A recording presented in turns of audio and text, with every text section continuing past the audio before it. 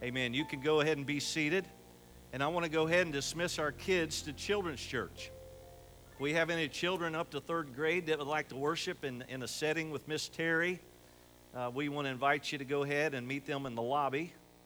We also believe it is a big deal to be in church. Do we not, church family? Give them a good hand. Amen. Amen. I want you to take your Bible this morning, and I want you to join me in the Gospel of Matthew. Matthew chapter 22. And I want to ask you a question that is kind of humbling to me as a pastor. You ready? Do these kids look more excited to leave my preaching than you do to hear it? Hey, I'm grateful, amen. I grew up in a church that had children's church. Listen to this. I know it's a sacrifice. Dick and Jerry Davis led children's church for 30 years. That's missing a lot of Sunday morning messages, isn't it? But they were faithful, and God blessed them, and they did it when I was a boy. And I remember that, and Dick is in heaven now. Jerry has popped in here periodically to visit. But we praise the Lord for faithful people. Amen. This morning I want to speak not just about revival, because if you're here and you're a guest, we are in the throes of something that has really been special. And that is seeing God do a work in some young hearts that I believe we've not only been praying about, but also has just given us as adults just a boost of spiritual energy, being reminded that God still saves, amen? And He still speaks, and the Holy Spirit. Listen, there's nobody in here there's no one in here that's such a tough nut that God cannot crack you. You know, I love it when guys say, "Oh, preacher, if I was to come down to your church, ceiling would fall in." And I want to respond, well, I'm glad you think so highly of yourself, because it ain't happened and it never will, amen? Unless there's a hole and there's four faithful friends letting somebody down, and Jesus wants to heal as He did in Scripture. But this morning, we're not just talking about revival, but we're also talking about rebranding. My mom's dad was a polled Hereford stock farmer for a long time in a little place called Woodruff, South Carolina, Longview Stock Farm. Once a year, when we would go on vacation to see them in South Carolina, I really felt like I was a farmer. You farmers will laugh at this. I thought that all you did farming was sit on the tailgate, ride down the lane, and feed the cows twice a day. That's what I thought it consisted of. I thought, man, I want to be a farmer. And then I realized that my papa was just kind of taking me on a little tour of one of the 1,000 things farmers have to do every day, and this was the easy thing. But I know one thing, that Longview Stock Farm wanted to make sure their cattle were branded. Branded.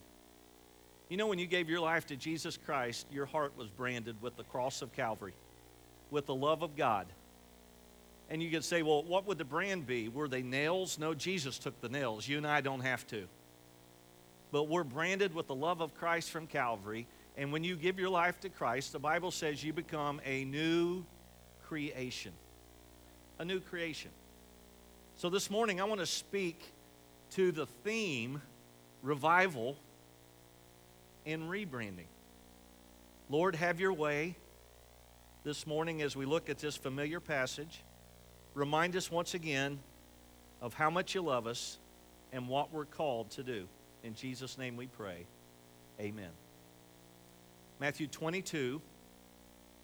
It's an interesting passage, because we recognize that the Lord Jesus, He also had battles.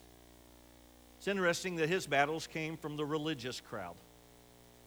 Do you know anybody who claims to be religious, but somehow they try to make it hard on the things of Jesus? Folks, I want to tell you, revival will shake a church. It will rip us out of our comfort zone. Amen? It will move us from point A to point B, and sometimes the Holy Spirit has to drag us because we feel as if it's something that is bad or something that's out of our control, and that's exactly what the Holy Spirit is. The Holy Spirit is the third person of the Godhead. It's God in spirit. So when you and I want to confine things, the Holy Spirit of God may be saying, hey, let me open that for you. Let me open that for you. Anybody ever handed you something that they couldn't get open? I've handed Renee a lot of things I couldn't open. Well, the Holy Spirit is what not only changes a life, but changes direction and changes our purpose. We just sang some great old praise songs. I exalt thee. And that's exactly what Jesus addresses in Matthew 22, beginning with verse 34. If you're with me, say amen. Here we go. But when the Pharisees heard that he had silenced the Sadducees, they gathered together. Okay, let's stop there and just kind of do just a little bit of background.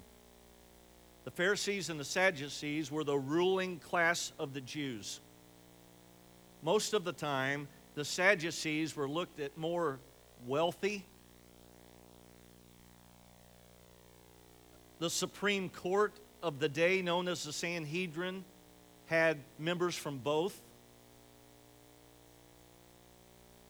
The Apostle Paul considered himself a Pharisee, but there was a big difference in some of their belief, and really the belief was in the afterlife. The Sadducees did not believe in the resurrection.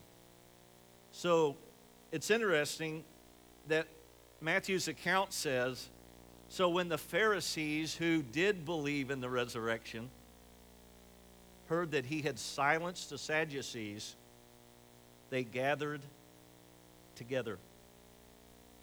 It's interesting that the chief priest and the high priest were Sadducees.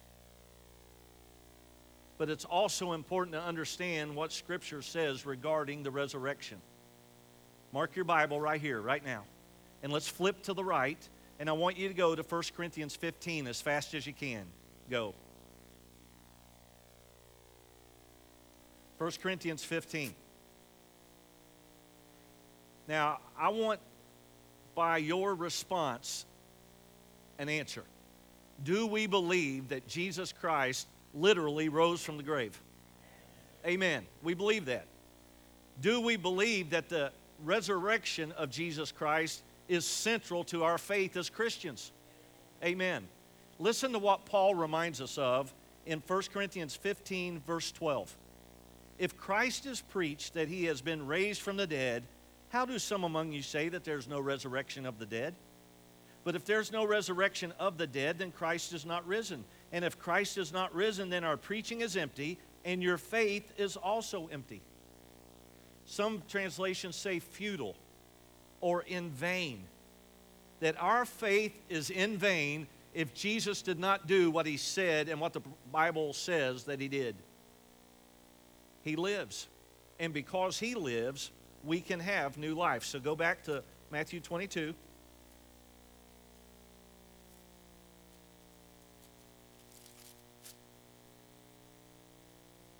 And let me remind you, and when the Pharisees heard that he had silenced the Sadducees, those who did not believe in the resurrection, they gathered together. Then one of them, a lawyer, testing him with a question, said, verse 36, Teacher, which is the great commandment in the law?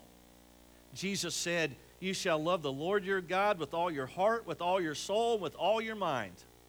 Let's read that out loud together, verse 37. And Jesus said to them, read it, You shall love the Lord your God with all your heart, with all your soul, and with all your mind. This is the first and great commandment. And the second is like it. You shall love your neighbor as yourself. And on these two commandments hang all of the law of the prophets. Now, this is an interesting statement by Jesus. Because he's saying, I'm bringing all the commandments into two groups. And I want you to understand what those two groups are. I imagine this morning, if I were to put you on the spot and call you by name and say, would you stand up and quote the 10 Commandments in order? Most of you are saying, don't call me. But you would know most of the 10 Commandments. or you would know the majority of them. But it's interesting when you think about Exodus chapter 20 and what Jesus says here in Matthew 22, or Matthew 22, verses 34 down. He says, on these 2 commandments, wait a minute, I thought there were 10. What he does is he breaks them into 2 groups, and they really make sense when you look at it. For instance, when you look back at Exodus chapter 20, he begins the first by saying, thou shalt have no other gods before me. I believe it's important to know this morning that we serve a jealous God. He's not interested in sharing you with the devil. As a matter of fact, he's not interested in sharing us with the world. He has put us in the world for such a time as this to live, but we have a God who loves us, and he wants all of us. Yesterday, Kay and Kostan's son, Devin, was married right here, and I asked them in the wedding, or I made the comment that wedding is not 50-50. Marriage is not 50-50. It's 100 in. If I told Renee I'm only giving you 50% of my love, she may say I'm only giving you 50% of the door. See ya. You understand what I'm saying? Married couples, what would you think if your spouse, your fiance, was saying, I commit 50% of my life to you? Hey, folks, listen to me. God wants all of us. He wants all of us. And I think what revival has done for me is reminded me that we serve a big God, a powerful God. Thou shalt have no other gods before me. But it doesn't stop there, does it? Thou shalt not make unto thee any graven image. You know what the problem was? Idol worship. Creating things and worshiping them. You'll say, Brother Greg, this is America. We don't do that. No, we don't do that. First thing we turn on when we get home today?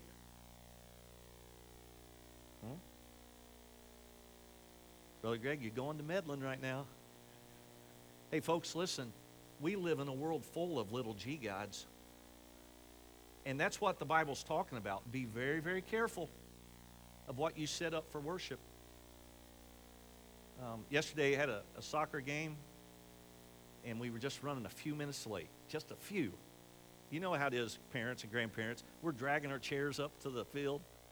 And as soon as we get there, Drew said, you missed it. He just scored. I said, what? He goes, he just scored first. They went down the field and he scored. And I said, well, let's just act like I was here. and I cheered him on after the game. And I said, man, what a goal. What a goal. Hey, that's not lying. I just said, what a goal. It was some goal. But you know what? Little g gods can come in the form sometimes of setting our family up. Worship. Or setting up our schedules or our jobs, thinking that they're invincible and it's never going to change. And only by the grace of God did you not get a pink slip if you're retired sometime in your life where you could retire. But folks, listen, we're living in a world where we've got to make sure when we exalt thee, we see what Jesus is leading here. He answers the question, you shall love the Lord your God with all your heart, all your soul, with all of your mind. Those are the first 2 commandments, but it doesn't stop there. Exodus 20, verse 7 says, thou shalt not take the name of the Lord thy God in vain. Some of you might be here today and you cuss like a sailor and you think you're righteous because you don't use the name of the Lord in vain. Well, you're just blowing your testimony if you think you have to cuss to be somebody. Anybody want to say amen? You have to talk like the world. If you think you have to, slow down and don't say anything. Step away. But it doesn't stop there. Remember the Sabbath and keep it holy. These were the 10 commandments, and these were the first 4. What did Jesus say? In these 2 groups hang all of the commandments. The first group is your relationship with God, those 4. But the last 6 are not about that relationship. They're about your relationship with man that should be changed by your relationship with God. Honor thy father and mother. Do not kill. Do not commit adultery. Do not steal. Do not lie. Do not covet. Those are the commandments. And Jesus says, on those two hooks hang everything. Hang everything. Now the flesh battles. The flesh battles us. But when we think about what we are, who we are, and what we have to offer God, we are to worship Him with everything, the Bible says. Love the Lord your God with all of your heart and all of your soul and all of your mind for His glory. Our mission statement that had the key words of the E's that we use this passage along with the Great Commission began with, we exist to exalt the Savior. We called that worship. Many of you received a magnet when you walked in. I want you to get that out and get it in your hand, or you can open and pull out the insert in your bulletin. Now I know what you're thinking. Brother Greg has forgotten the notes.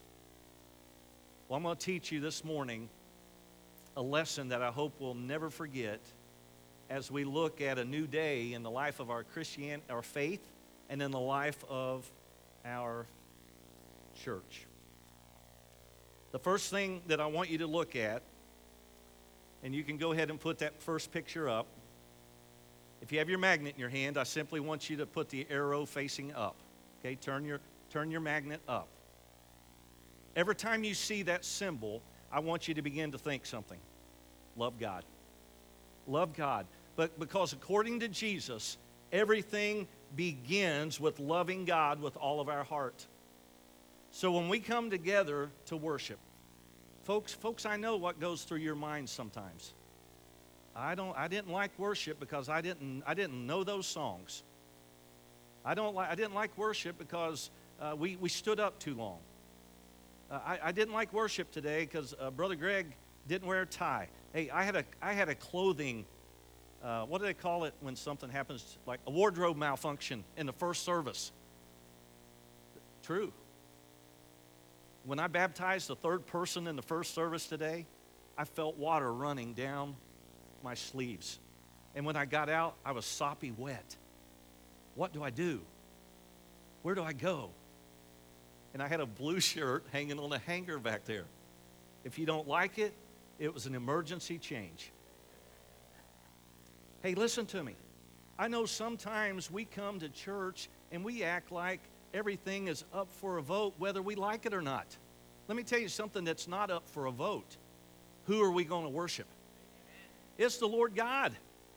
And when we come together, if you leave here and say, man, I'm sick of hearing about Jesus, we did our job.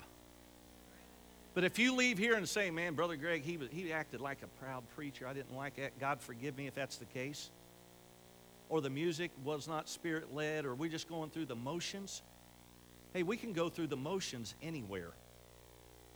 But here, would we not all say that we're here to lift up a living God who is big enough to create this whole world and yet wonderful enough to live in my heart when we invite Him in to be our Lord and Savior?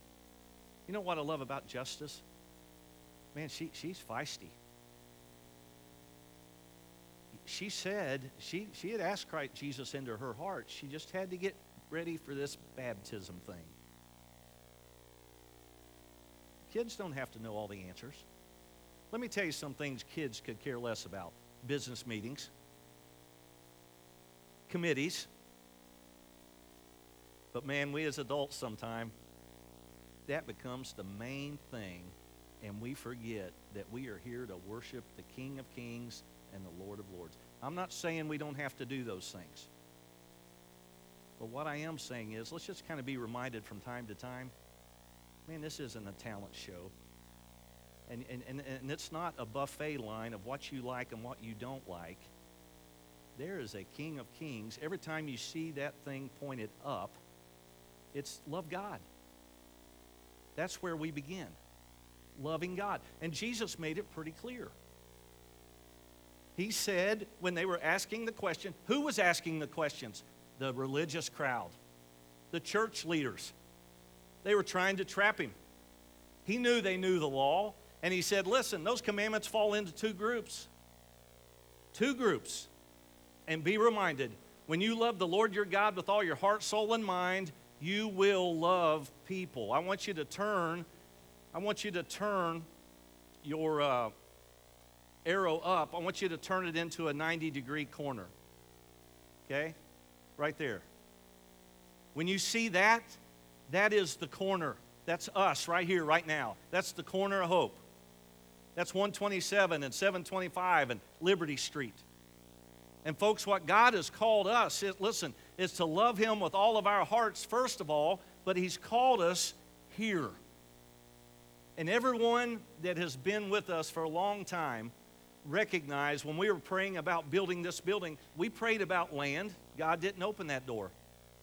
But He did open property for us right here on the corner. Now, I'm not going to ask you to raise your hand, but in the first service I said, if you were here back when we came into this building, raise your hand. And there were only a few. And I said, I'm glad I've ran off everybody who started with us. I'm not doing it. I'm not doing it in this service. I'm not doing it. I want to leave emotionally positive. That's where God's called us right here. Here's what we've had to learn. And I had to learn it too, and you all know this. We came from a big church. When we got here, for a while, I thought I was going to make us them. Some of you have come from other churches, and I'm amazed sometimes when people come here from another place that they left, indicating that they no longer wanted to be there, wanting to make us like the church you left. No, that's why we have First Connection. That helps you understand who we are. But here's what I want to tell you. When we recognize who we are and how God's called us to Preble County, Camden, Ohio, it's a special place. It's not perfect. We're not perfect. We know that. But we are, listen to me, Christians, satisfied customers in Jesus Christ. And the good news is we're still works in progress. But when you see that corner, be reminded of something. We're not only to love God, God calls us to love people. And in this passage, He says, and you shall love your neighbor as yourself. Question, how are you doing in that area? Are you loving people? Or are you loving people that are just like you? Or look just like you or me? Or are you loving people that agree with everything we agree with? Or you only love people that are of a certain political persuasion? Listen, Jesus isn't talking about that. He's talking about something way bigger than that. That when you love me with all of your heart, you will love people. But it doesn't end there. I want you to take your Bible and I want you to flip over to Acts chapter 1. It's interesting that we keep landing in Acts 1. Acts chapter 1. Jesus says to His disciples, but you shall receive power, verse 8, when the Holy Spirit has come upon you. And you shall be witnesses to me in Jerusalem and to all Judea and Samaria unto the ends of the earth. Go ahead and mark that, and I want you to flip back to Matthew chapter 28. Okay? Matthew chapter 28. If you're using a Bible in front of you from the church and you don't have a Bible, you feel free to take that home, okay? We all need a Bible. Matthew chapter 28,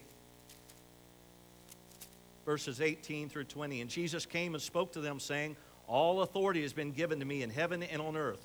Go therefore and make disciples of all nations, baptizing them in the name of the Father and the Son and the Holy Spirit, teaching them to observe all things that I have commanded you, and lo, I am with you always, even to the end of the age.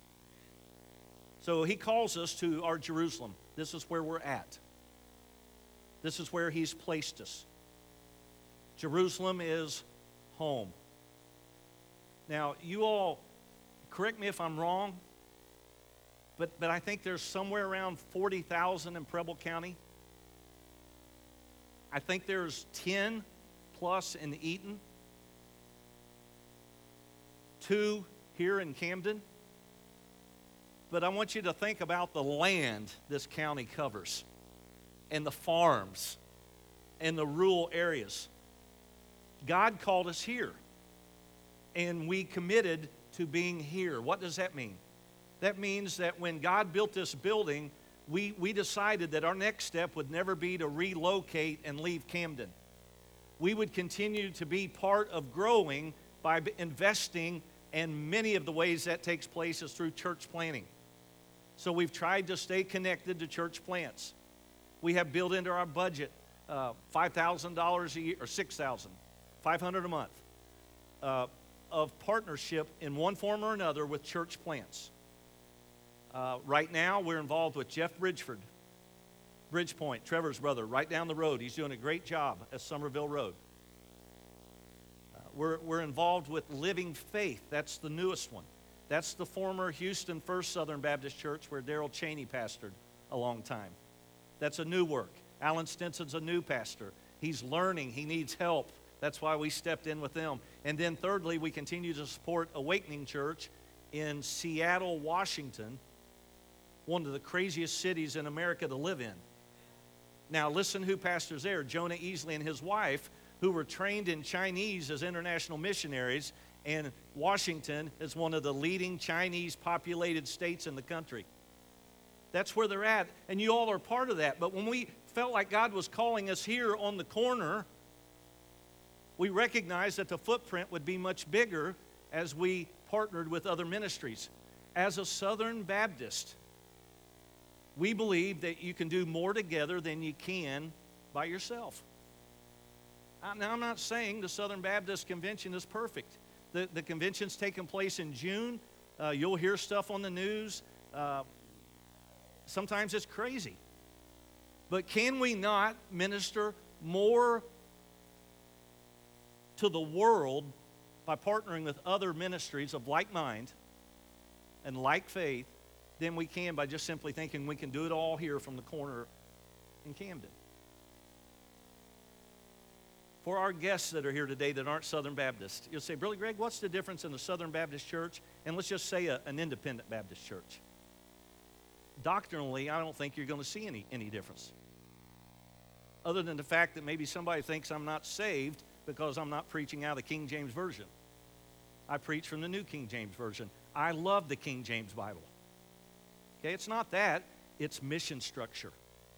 It's mission structure. Southern Baptists, we cooperate together through something called the cooperative program. So when we give our offering, 13% of our offering in this church goes to worldwide missions, international missionaries, North American missionaries.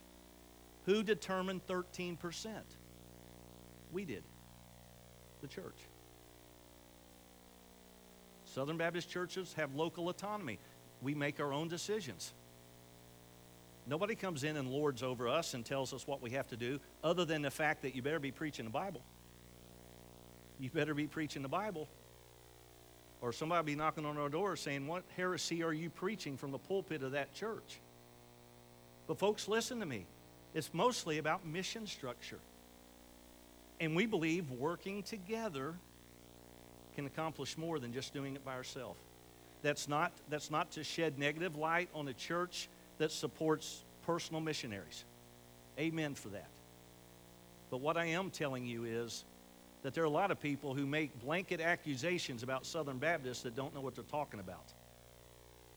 We believe the Bible's the Word of God and we'll stand on it till Jesus comes.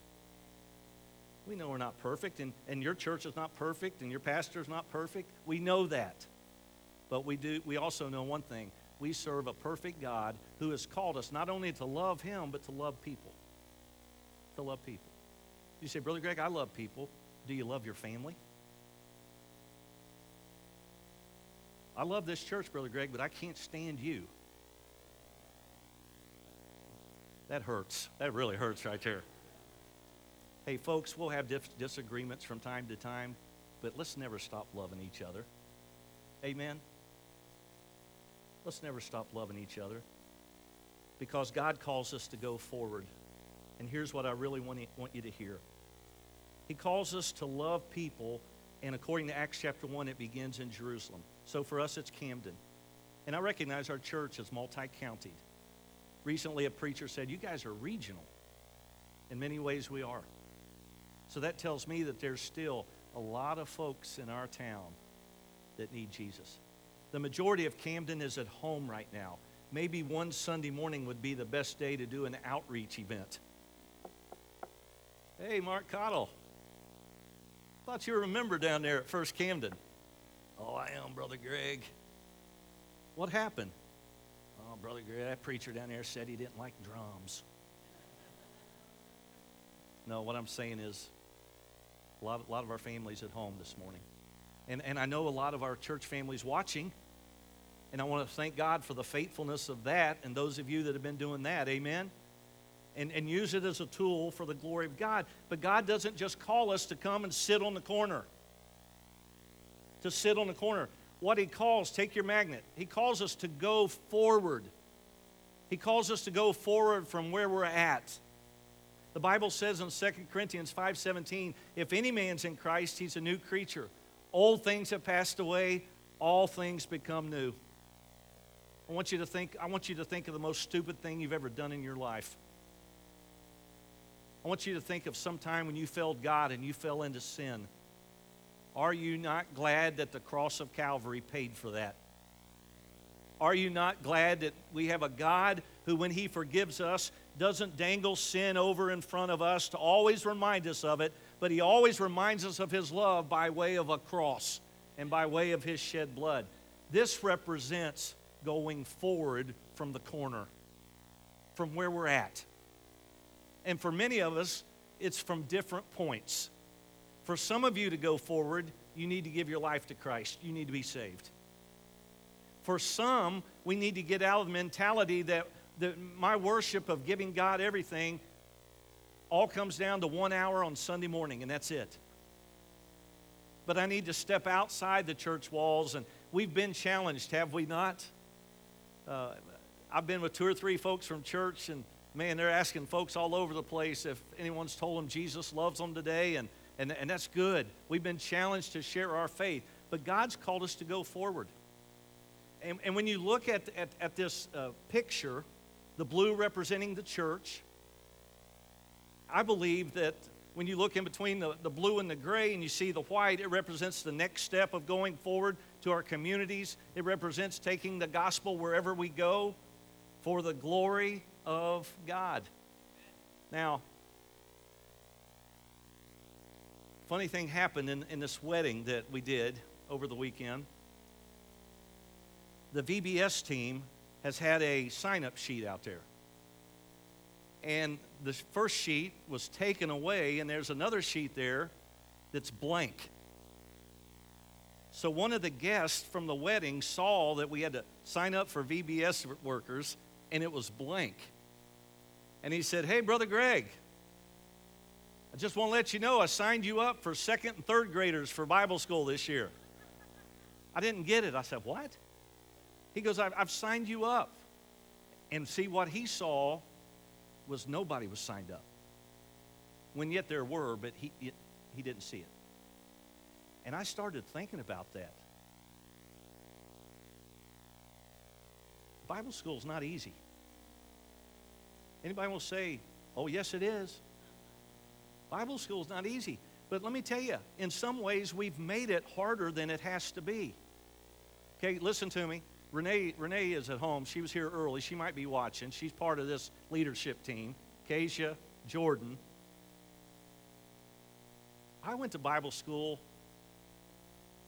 when I got a cup of orange drink and a store-bought vanilla cream cookie. And let me tell you something about that. It was the best orange drink and store-bought cookie I've ever had in my life. Are you guys with me? But there's nothing easy. There's nothing easy, Amber, about staying in the nursery. Nothing easy about those folks in revival staying in the nursery an hour and a half. There's nothing easy about children's church. Hey, there's nothing easy about your Sunday school teacher that you might take for granted that came in your classroom this morning and sat down and teach that faithful lesson one more time. There's nothing easy, Ken, about going to the truck stop. And Dick, if somebody comes, Gary, I don't know. We're going to be ready if somebody comes. Ministry's not easy. There's nothing easy about walking in. You guys think Marcia comes in here and plays piano and that's it? We came in this morning, I did, turned some lights on. Some lights came on, some lights didn't. You're thinking, "Oh, God, do it again this morning. Do it one more time." He is faithful. But we have to recognize something. He didn't call us to ministry because it was easy. He called us to serve Him because He's God. And He could drive us to our knees and make us do anything He wanted to, anytime He wants to. And sometimes we waltz around like we're doing God a favor. He doesn't need any favors from us. He wants our whole heart. Love the Lord your God with all of your heart. God changes us. Look, and when He changes us, He changes our direction as well. He changes the direction we're going.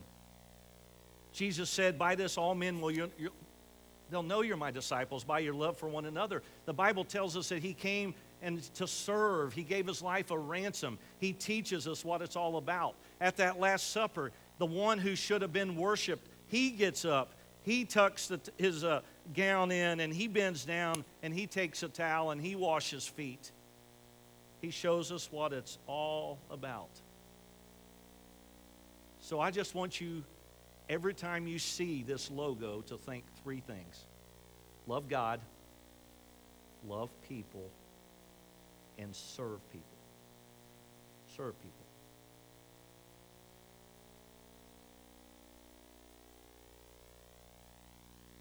You ever get dirty when you work on anything?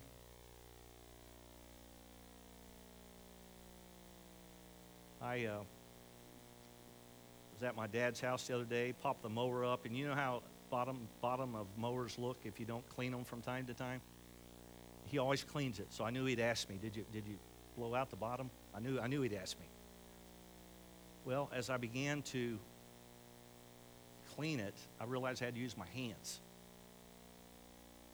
And I just started pulling that old grass off, wiped my hands off, drove home, and they looked at my hands before I left and said, make sure you clean that off. In essence, my mom was saying, make sure you wash all that green off of your hands. You make sure you clean up before you can be presented. And the more I thought about that, the more I think about life and faith and Christianity, that some of us still believe that to know God, we have to clean up, or we have to quit doing stuff. You can't quit doing enough stuff to be saved. That's why Jesus died. Or maybe you're thinking, if I can just clean up, then I'll start taking the next step. Then I'll go forward from here. Then I'll do this or I'll do that. If you're waiting for the perfect opportunity to serve God, you're going to miss it. Because He's given us every opportunity to serve Him. Love God, love people, serve people. I thank God for the heart that I see in the life of our church. But let's not let up. Because the devil, he will not mess with a church that's not doing anything. And I'm telling you, the devil's been alive and well over the past few days. But so is the King of Kings and the Lord of Lords. Amen? Let's all stand.